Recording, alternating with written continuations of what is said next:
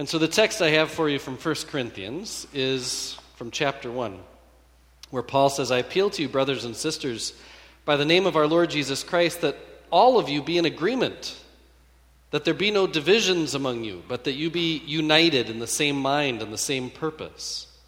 For it has been reported to me by Chloe's people that there are quarrels among you.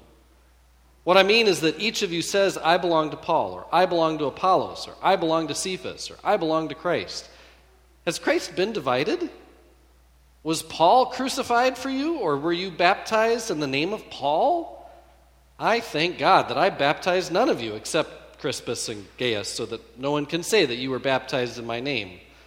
I did baptize also the household of Stephanas. Beyond that, I don't know whether I baptized anybody else. For Christ did not send me to baptize, but to proclaim the gospel, and not with eloquent wisdom, so that the cross of Christ might not be emptied of its power.